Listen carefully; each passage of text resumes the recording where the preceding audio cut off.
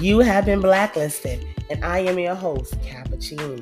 A little about me. I'm a Generation Xer. I grew up in New York City in the 80s and the 90s, and I'm a hip-hop aficionado, a wife, mother, sister, friend, entrepreneur, nurse, and also an author. So just call me a Jill of all trades. And I'm here to give you relatable experiences, current events, and of course, story time from a grown woman's perspective. So sit back, relax, and enjoy the ride. Another episode of Blacklisted starts in 5, 4, 3, 2, 1.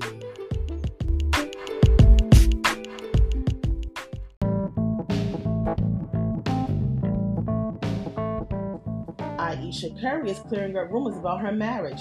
In the comments of an Instagram post back on Monday, Ayesha addressed claims that she and her husband of 10 years, Stephen Curry, are in an open relationship.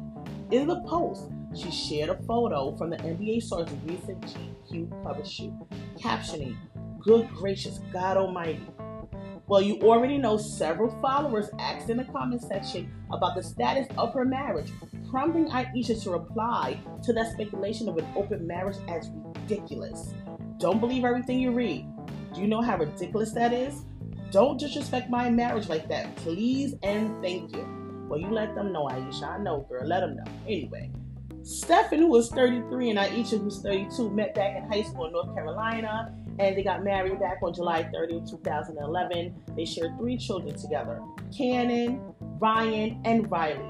Back in July, Ayesha celebrated the couple's monumentous anniversary with a special Instagram tribute, calling the athlete the love of her life and her best friend.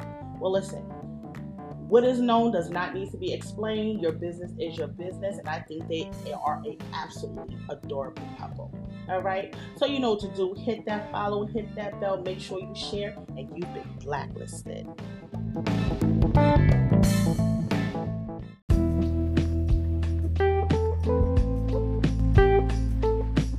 Hey, blacklisters, make sure you don't miss a beat. Make sure you follow, hit that notification bell, share, and let your friends know everything they've been missing out on Blacklisted.